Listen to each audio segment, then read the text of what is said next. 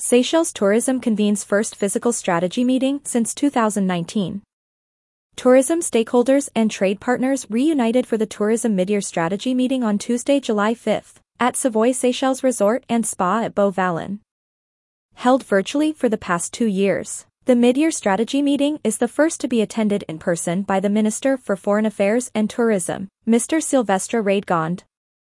The Principal Secretary for Tourism, Mrs. Sharon Francis, was accompanied by her managerial team including the Director General for Destination Marketing, Mrs. Bernadette Willemin, the Director General for Destination Planning and Development, Mr. Paul Lebon, and the Director General for Human Resources and Administration, Ms. Jennifer Sanon. The meeting also saw the attendance of team members from the botanical headquarters and marketing representatives from across the globe. In his opening statement, the Minister for Tourism commended the stakeholders for their dedication towards the local tourism industry. Our local industry has proven to be a resilient one in the face of the pandemic.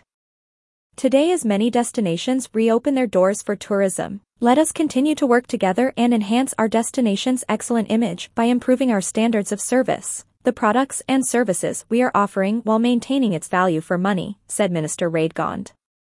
Aside from reviewing current strategies, the meeting also sought to forge partnerships and stimulate exchanges focused on the marketing of Seychelles as a destination and its individual products.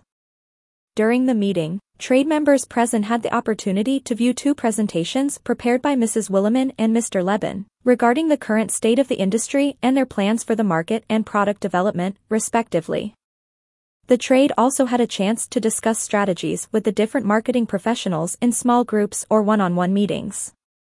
Speaking at the event, the Principal Secretary for Tourism, Mrs. Sharon Francis, expressed her satisfaction with the good number of partners that had responded to the Tourism Department's invitation. It is refreshing and encouraging to see that we are finally all able to meet in person again and renew our commitment to the needs of the industry. As we talk about trends and how we continue to surpass expectations in terms of visitor numbers and visitor spending, so far, there is no indication that this will change.